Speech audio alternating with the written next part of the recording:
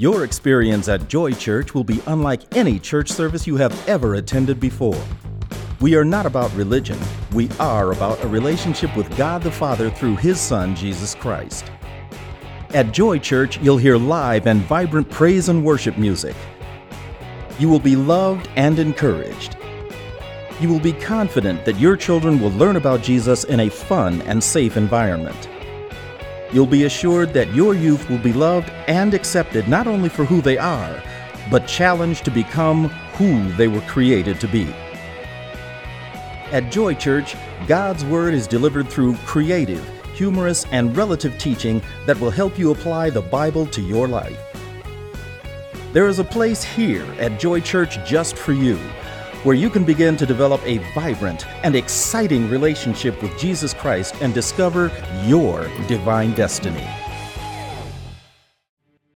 Let's take a look at what we're going to talk about tonight. Keep it simple, saints. Keep it simple, saints, or learning to enjoy the abundant life. Now, you heard in Pastor Jim's announcement, he's also talking about abundant life, and he's hitting a different angle on it than I'm hitting on it tonight. But I'm hitting an angle that's a real important angle that I think will help everyone if we'll track along with me here a little bit. You know, a lot of times Christians really feel like it's a struggle to walk out their Christianity. It seems so difficult. Seems so complex. I mean, there's so much teaching out there. There's so many angles and so many strange curves that people try to go down to accomplish their Christianity. But let's take a quick look at a verse, John 10:10. And I want to look at this verse from the Amplified Bible. And it says this. It says, the thief, that's the devil, the thief comes only, he has one goal, only in order to steal and kill and destroy. If you ever want to know what the devil's will for you is, that's it right there, to steal, kill, and destroy. That's Jesus, I came that they may have and enjoy life and have it in abundance to the full till it overflows. That sounds pretty good, doesn't it? So if you want to know the devil's will for your life, it's to steal, kill, and destroy. If you want to know Jesus' will for your life, it's that you would have and enjoy life, have it in abundance to the full till it overflows. But I know a lot of us, we look around and we go, well, gosh, I don't feel like I'm walking through life to the full till it overflows. And many times we attribute that to the difficulty of walking out our Christianity. But I want to tell you something that's very true, and I want to tell you something that's very profound and something that's very real. Ready? Christianity is simple. Christianity is simple.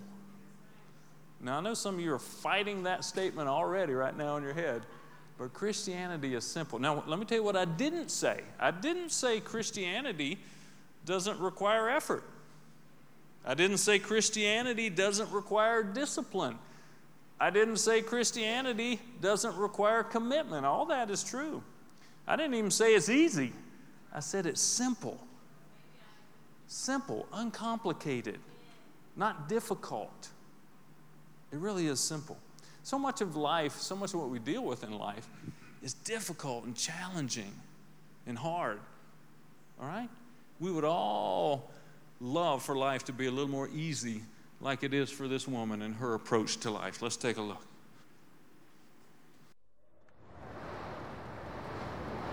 Oh, this is bad. This is really bad. Oh, I don't know if I should be out in this. I can't do this. Oh, this is bad. This is really bad.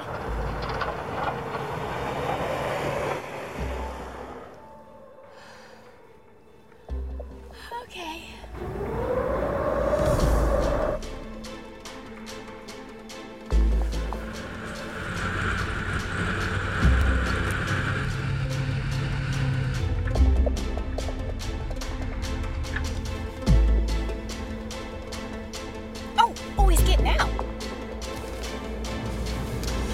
Ma'am, is there a problem?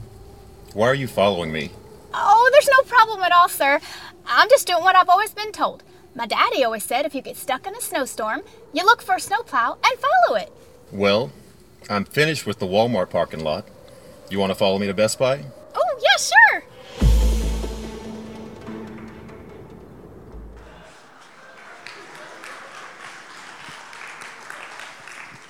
Thought I'd show you a snow video so you could cool down a little bit this summer. That's not what we're talking about, all right? We'd all like life to be a little more easy, but if we live our life like her, we'll never get out of the parking lot, okay? All of us have to deal with complicated things in life. I mean, try to understand the tax code. I mean, we've all done that every year. Try to get Comcast to come out and fix your cable. True story, this week, just the other night, I spent an hour and 20 minutes on the phone with Comcast and did not have a resolved issue by the end of that call. That's difficult. That's complicated. That is not the way Christianity is designed to be, okay? But a lot of Christians believe that because life is complicated, that their Christianity is supposed to be complicated too. God didn't design it to be complicated. He designed it to be simple, all right? Now, there's a difference between simple and easy. Here's a life point that I really like. Look at this. Our flesh likes things that are easy and require no effort. You know that's true. We all like things that are easy in our flesh. You know, we love the infomercial that says you're going to make $1 million by investing other people's money in flipping houses. And you can do it all in a afternoon of work, you know, for about a half an hour, and you'll be a multimillionaire. Well, that sounds exciting, and that sounds fun. I love getting rich and getting rich quick. But the reality of it is, it doesn't happen. And it doesn't work. Well, yeah, but I heard about the one guy over here that did that. Well, he's the guy that came up with the program, that wrote the infomercial that you're paying for, all right? But see, our flesh loves to hear about that, but our flesh doesn't love to hear work diligently, be faithful, spend less than you make.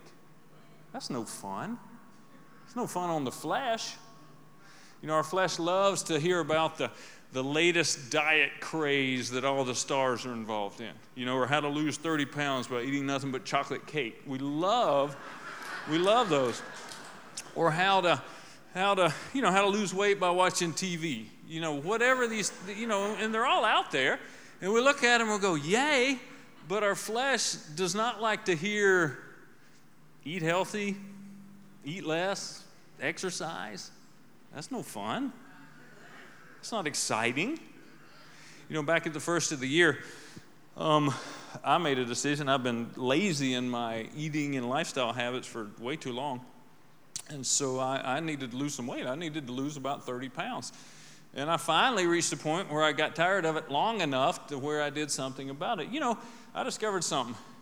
If you wish the weight will go away, it doesn't. If you want the weight to go away, it doesn't. It's amazing how that works. So I tried that for a couple years. I tried to want to lose weight, and it didn't work. I tried to wish the weight would go away, and it wouldn't. So finally, at the first of the year, I decided, okay, I'm tired of it. I know what to do. I knew what to do all along. And I finally decided I need to do what I know to do, and I did it. And so between the 1st of January and the end of February, I knocked off 30 pounds. Now, I don't know how many of you came up to me in that time or after that time and said, Pastor Dave, you lost a lot of weight. Tell me your secret. Tell me how you got there. Tell me what you did. And you wanted to hear a really good story about some diet pill I found somewhere that I ate or I don't know what. But it was funny because I watched most of your faces when I told you the answer, and nobody liked the answer. The answer was, I got used to being hungry. The answer was, I had to eat less.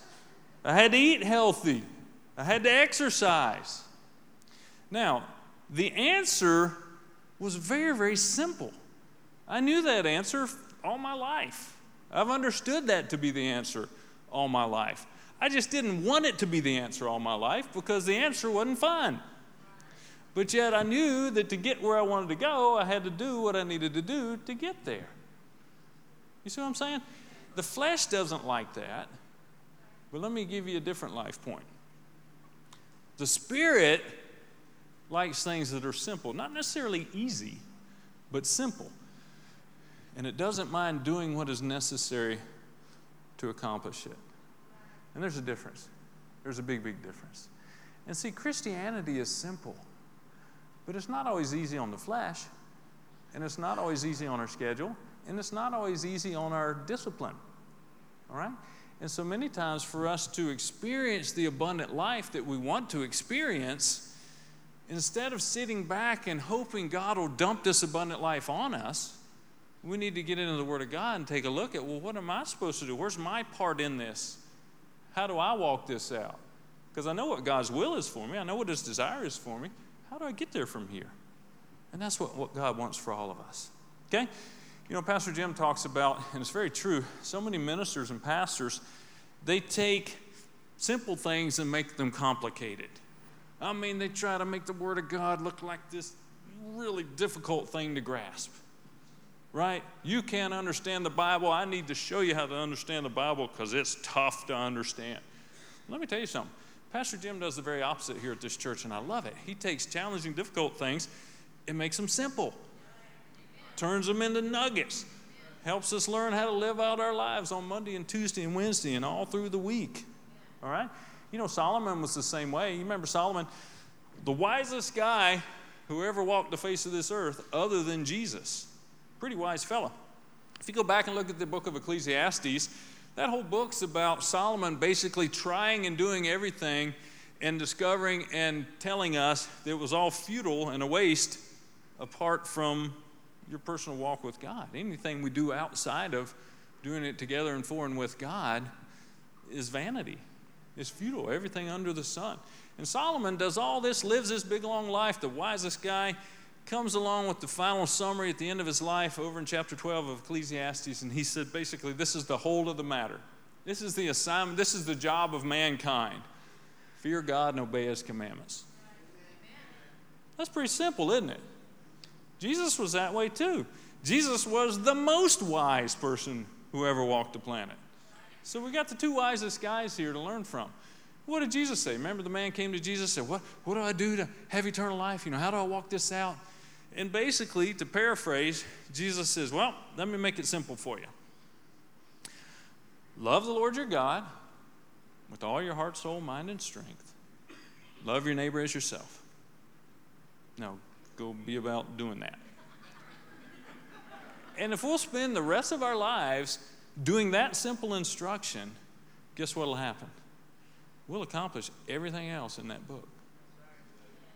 Why? Because Jesus made it simple. Okay? He's not a difficultier. He's the simplifier.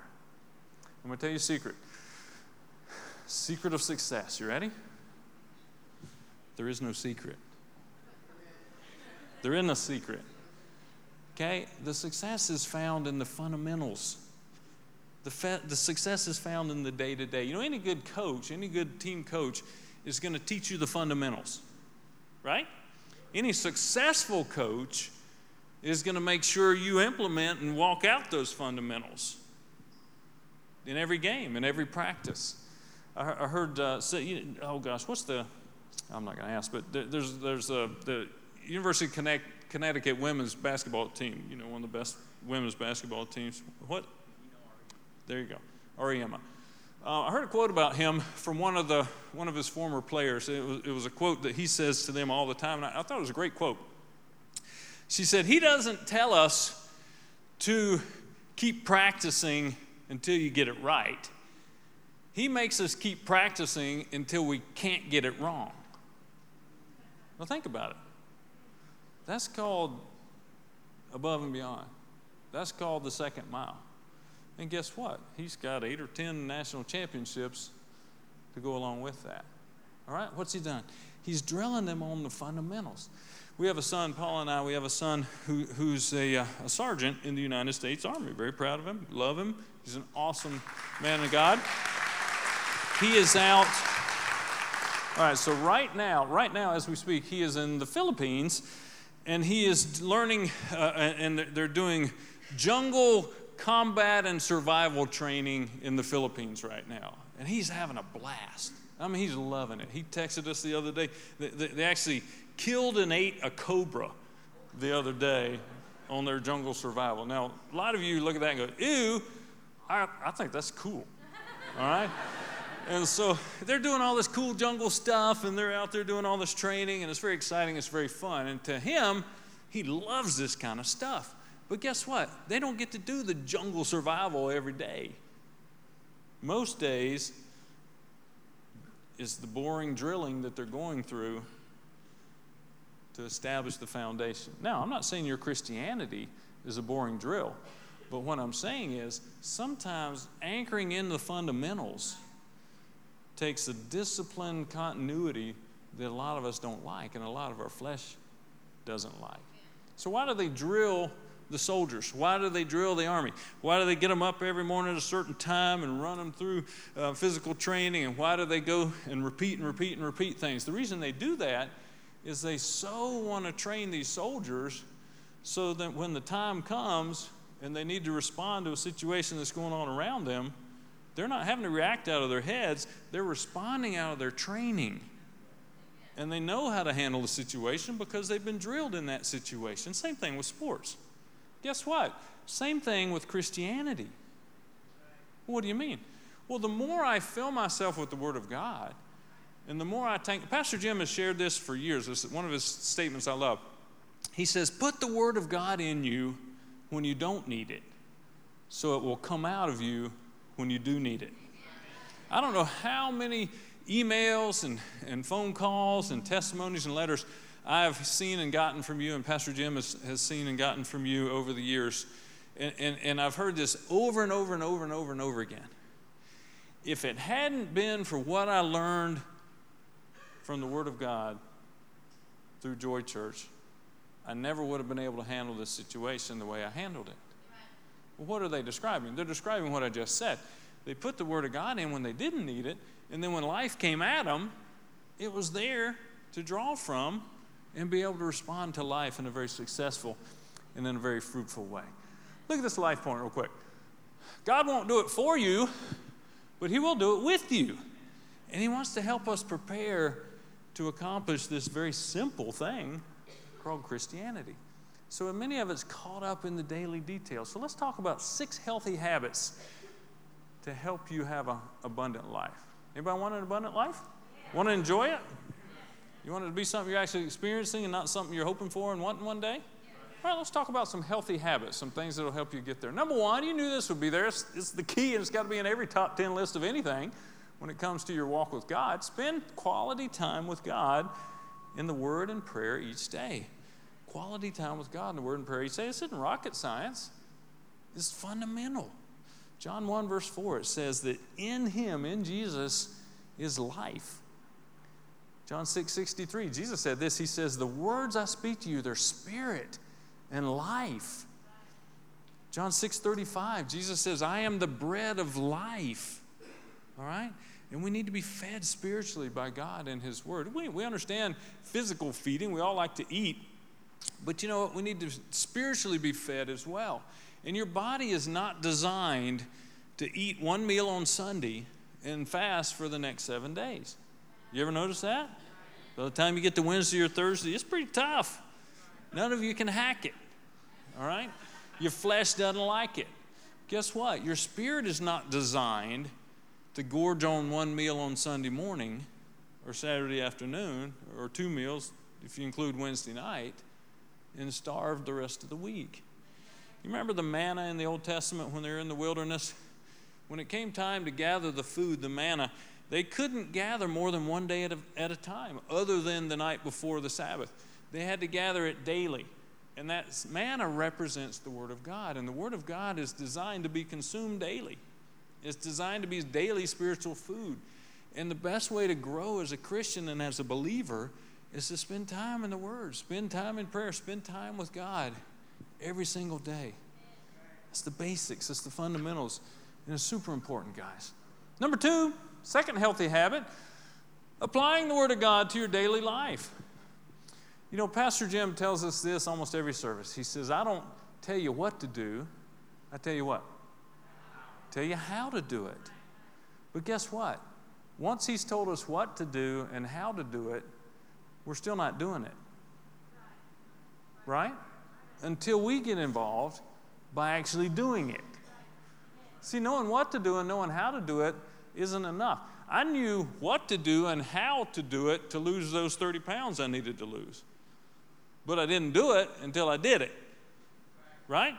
So doing the Word of God is key. It's not just hearing the Word, it's doing the Word of God. James 1:22, it says, be doers of the Word and not just hearers only. It says if we do that, we deceive ourselves. Hebrews 4:2, it says this, it says the Word did not profit them, it didn't benefit them because it wasn't mixed with faith by those that heard it. And what does that mean? Well, Romans 10:17, it says faith comes by hearing and hearing by the Word of God. And so when we hear the Word of God, the Word comes, faith comes with it. But that's not enough. How many of you have ever met somebody that's gone to church all their life but never grew as a Christian? I have. Don't volunteer that that's you, but somebody that goes to some other church, right? They got their perfect attendance awards hanging on the wall. They've heard the Bible taught every week. Well, it's the church's fault. Well, let me throw out an example. Judas, he went to the first church of Jesus, sitting at the feet of Jesus Christ for 3 years, and heard the Word taught better than anyone's ever heard it taught. But yet, what happened? He didn't do it. He didn't live it out. He didn't walk it out. And so what does it mean by mixing the Word with faith? Faith, how do you do that? You do that by receiving the Word, by believing the Word, and by applying the Word, by walking it out. It's the living out part of it. Look at this life point. If we focus in on doing the do's, we won't have time to do the don'ts. And the real truth is you can't do a don't, right?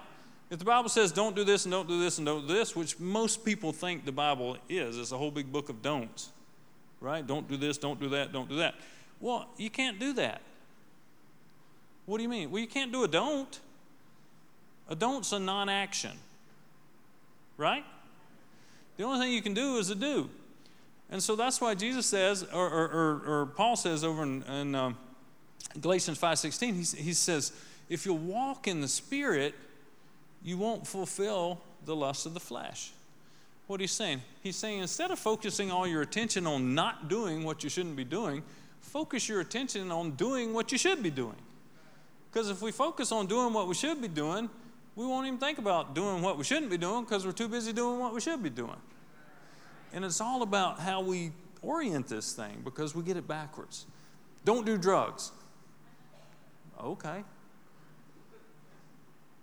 But what do I do? And that's what we need to understand. And the Bible is full of lots of do's to help us with that. Okay? Here's another good life point when it comes to seeing those do's.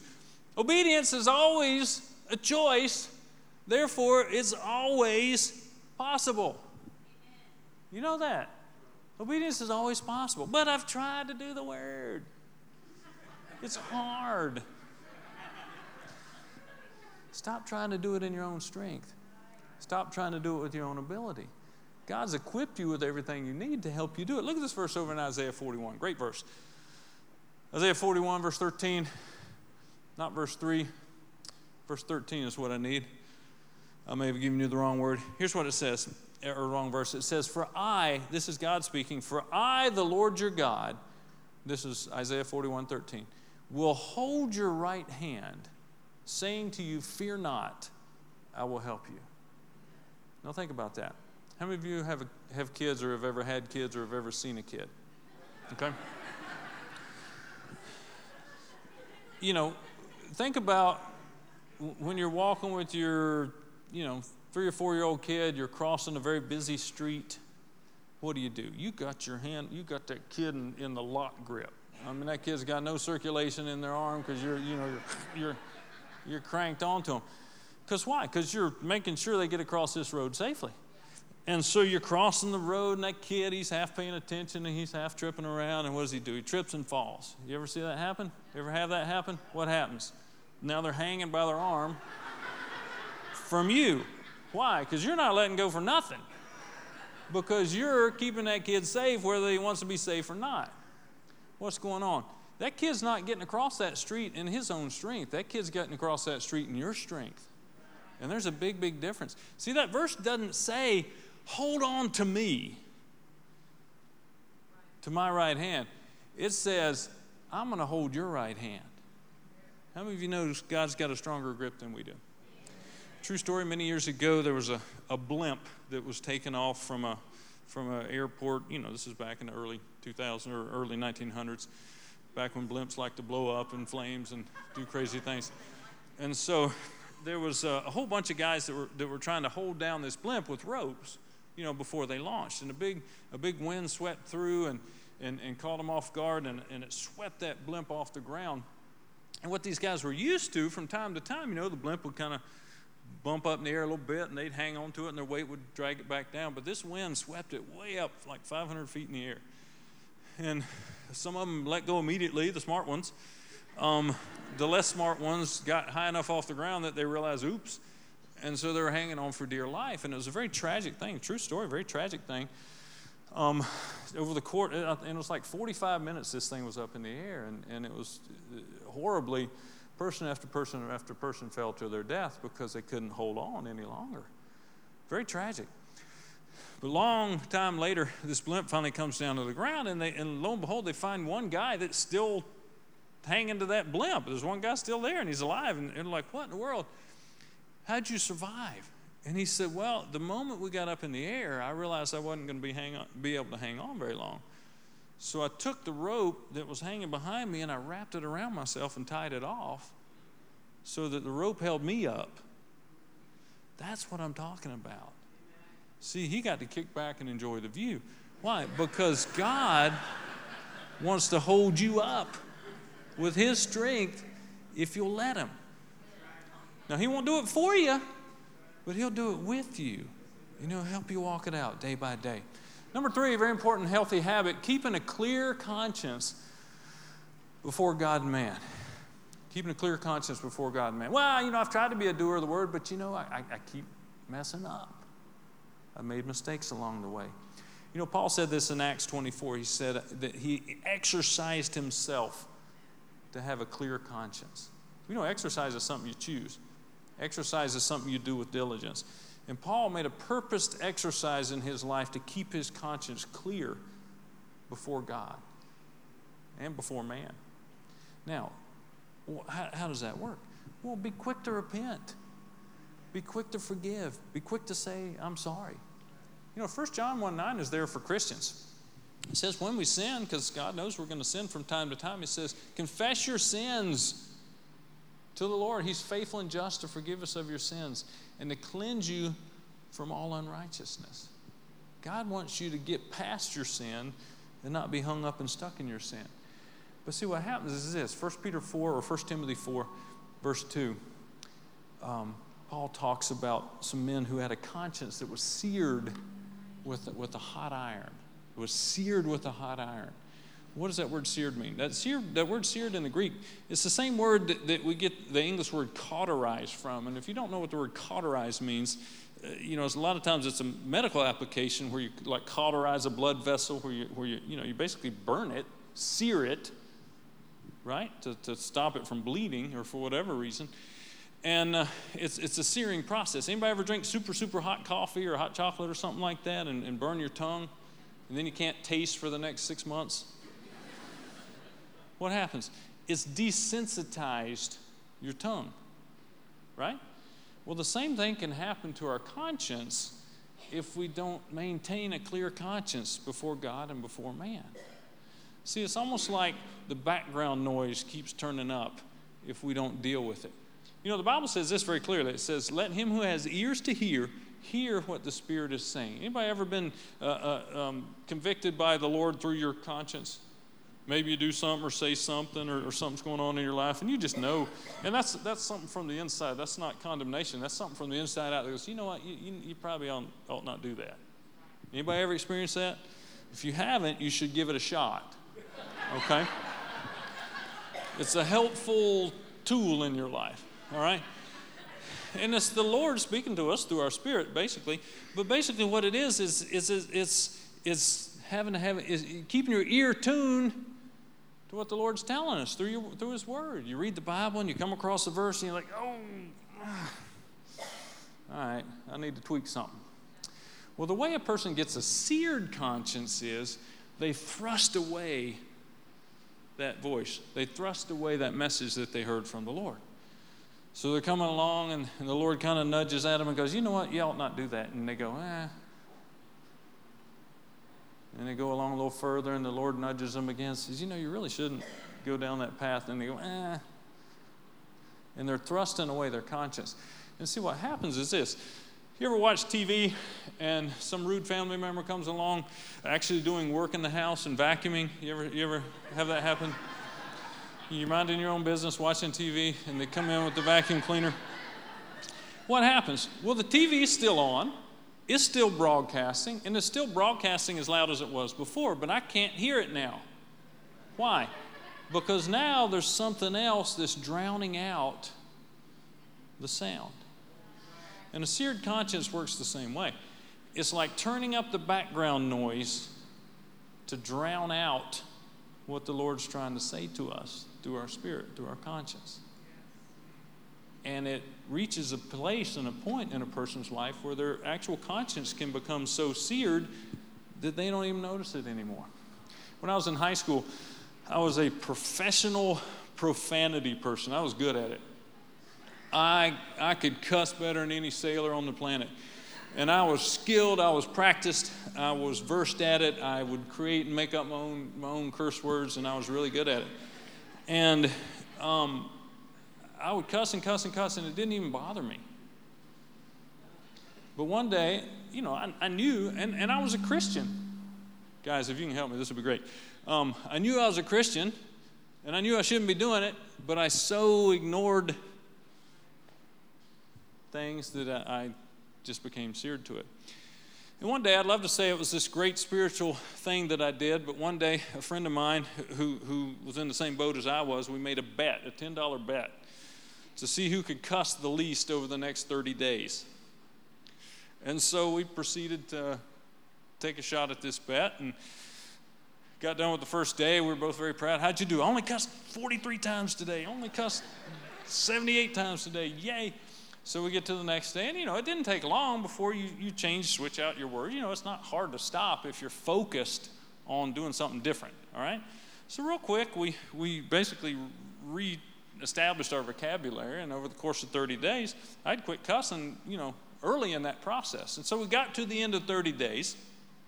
I don't remember who won, but whoever it was paid off the bet. And the very next day, I had no more constraint on me because the bet was over. And I remember the first time I cussed that next day, man, my conscience just went whoosh. Don't do that. And I went, whoa. And it was strong and it was loud. But I ignored it. Went on, cussed again a little later. Woo, don't do that. But it wasn't quite as loud. Went on, cussed a little later in the day. Still had this little tiny nudging, but ignored that one too. And probably within another day or two, I was back cussing like I was before, and it wasn't bothering me anymore. What happened? I had re-seared my conscience. See, it's important to keep a conscience clear before God and before man, because that'll help you not wander down paths, way down paths. All right? Listen, we all take steps in directions we shouldn't take. We shouldn't take trips in directions we shouldn't take. All right? And if you're walking down the path with the Lord, if you take a step over here and he goes, let's keep our conscience and heart clear enough before the Lord to where we go, you know what? That's right. And we step back in the right direction as opposed to further down that trail. And keeping a clear conscience will help us do that. Very important. Number 4, very important one, choosing and maintaining a great attitude. How many think attitude's important? Look at this verse. I love this verse. Psalm 15, verse 15. This is in the King James Version. Psalm 15:15.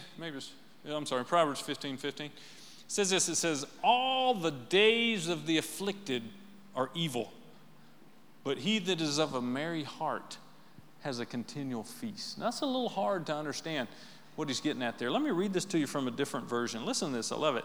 It says, when a man is gloomy, everything seems to go wrong. When he is cheerful, everything seems right. Isn't that interesting? When a man's gloomy, everything seems to go wrong. But when he's cheerful, everything seems right. What's he talking about? He's talking about attitude. He's talking about perspective. The circumstances weren't any different. The approach and response to those circumstances was tremendously different because his attitude was dialed in. You know, Pastor Jim has a great attitude. Would you guys agree?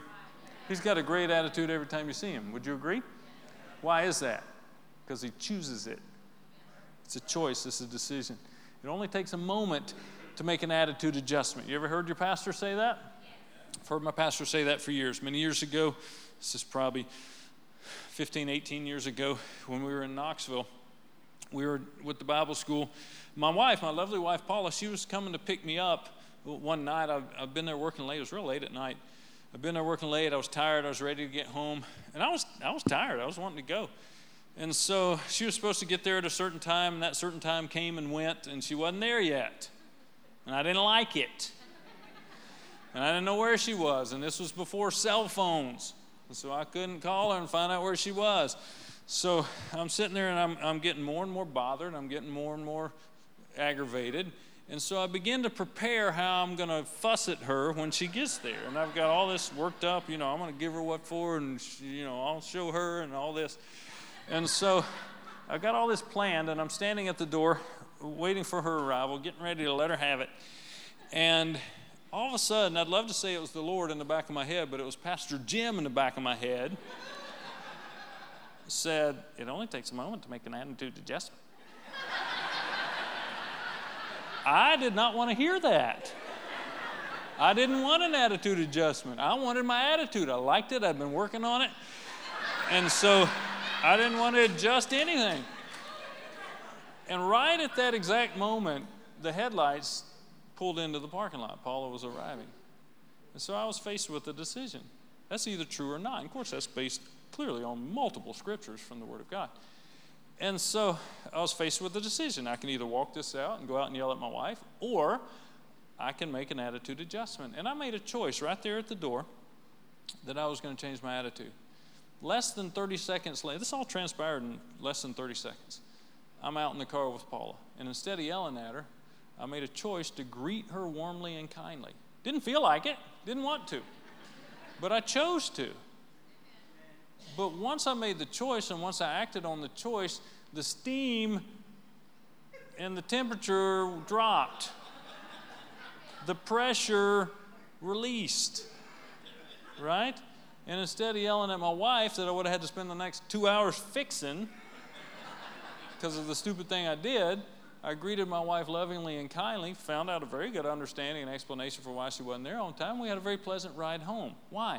Because I chose a better attitude. It's a choice. It's a decision. But it's something that we have to choose. It's something we got to do, guys. All right? Very important.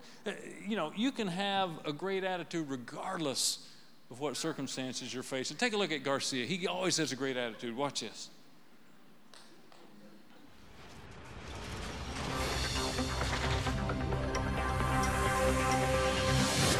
A big thanks to our sponsor, Les Schwab Tires, for our 7-day forecast. Let's take a look.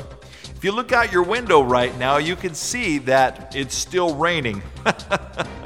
Monday and Tuesday, we're going to have some electrical activity included in that rain. You might want to bring an umbrella. If you're sensitive to loud noises, plug your ears.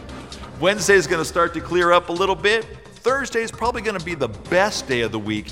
Get out there and enjoy it, because Friday we're going to have a massive heat up. You can see there's going to be a lot of fire and brimstone, wailing and gnashing of teeth. An umbrella won't do you any good that day, kiddos. And on Saturday, well, what's the point? We'll all be dead.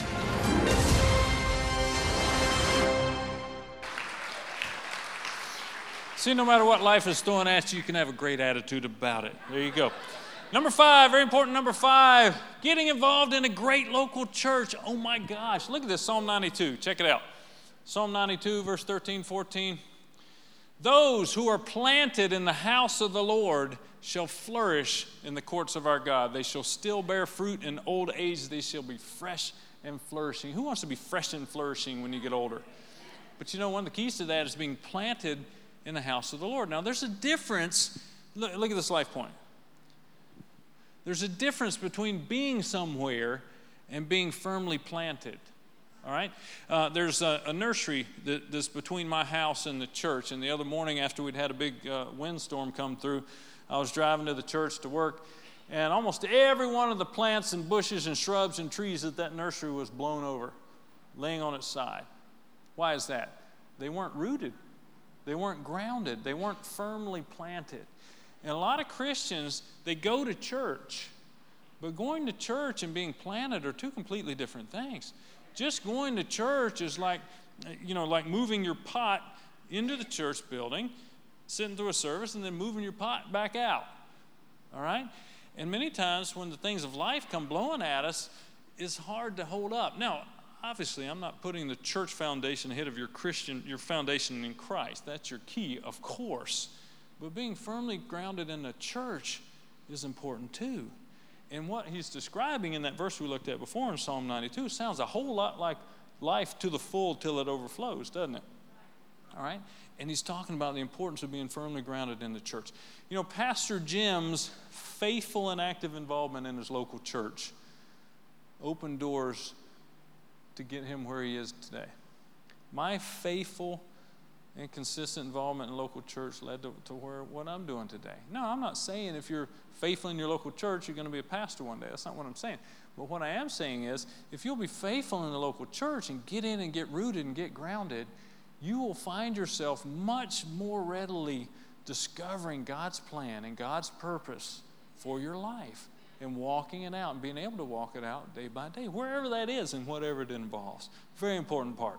Number 6 is reaching out to bless others. Here's your 6th healthy habit. Look at this life point. God has you on his mind so you can get you off of your mind. You know, Romans 5:5 says the love of God is shed abroad in our heart. God put his love in your heart, but he put it there so you could love other people with it. Okay? Jeremiah 31:3 says that God loves us with an everlasting love. That's a pretty lengthy love, isn't it? It's good stuff. Romans 5:8 says he loves us so much, even while we were sinners, he sent his son Jesus to die for us.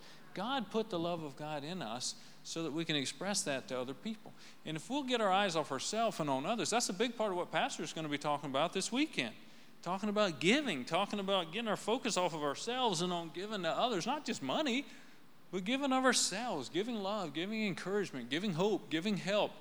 Pastor Jim does that better than anybody I've seen. And it's amazing the fun that you can have when you just bless somebody. This is so funny. I mentioned earlier our son is in the Army. He's stationed in Fort Lewis, Washington, all the way out on the West Coast. That's a long way away. And so we had the privilege of getting to go out and visit him about 3 or 4 weeks ago. And so 3 weeks ago today, we were out in Washington State. Now it was about 160 degrees here with 100% humidity. You guys were just swimming in sweat 3 weeks ago today. I mean, it was hot. We were hiking through snow on Mount Rainier 3 weeks ago today. We were having a blast, hiking up the side of Mount Rainier in the middle of Washington. Now, picture that. And picture this. So we've hiked all around. We're playing in the snow. We're having a blast. We're on the way down, and we run into this young couple that's coming up the mountain, and they're trying to figure out how to take a picture of themselves, a selfie.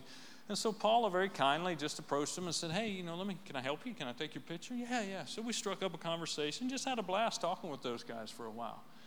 And so we talked a little more and started talking in a little more depth and found out, where are you from? Well, we're from Tennessee. Where are you from? Well, we're from Tennessee. Really? Whereabouts? Well, we're from right outside of Nashville. Where are you from? Well, we're from right outside of Nashville. And it turns out these guys live in Old Hickory, Tennessee, down in Donaldson.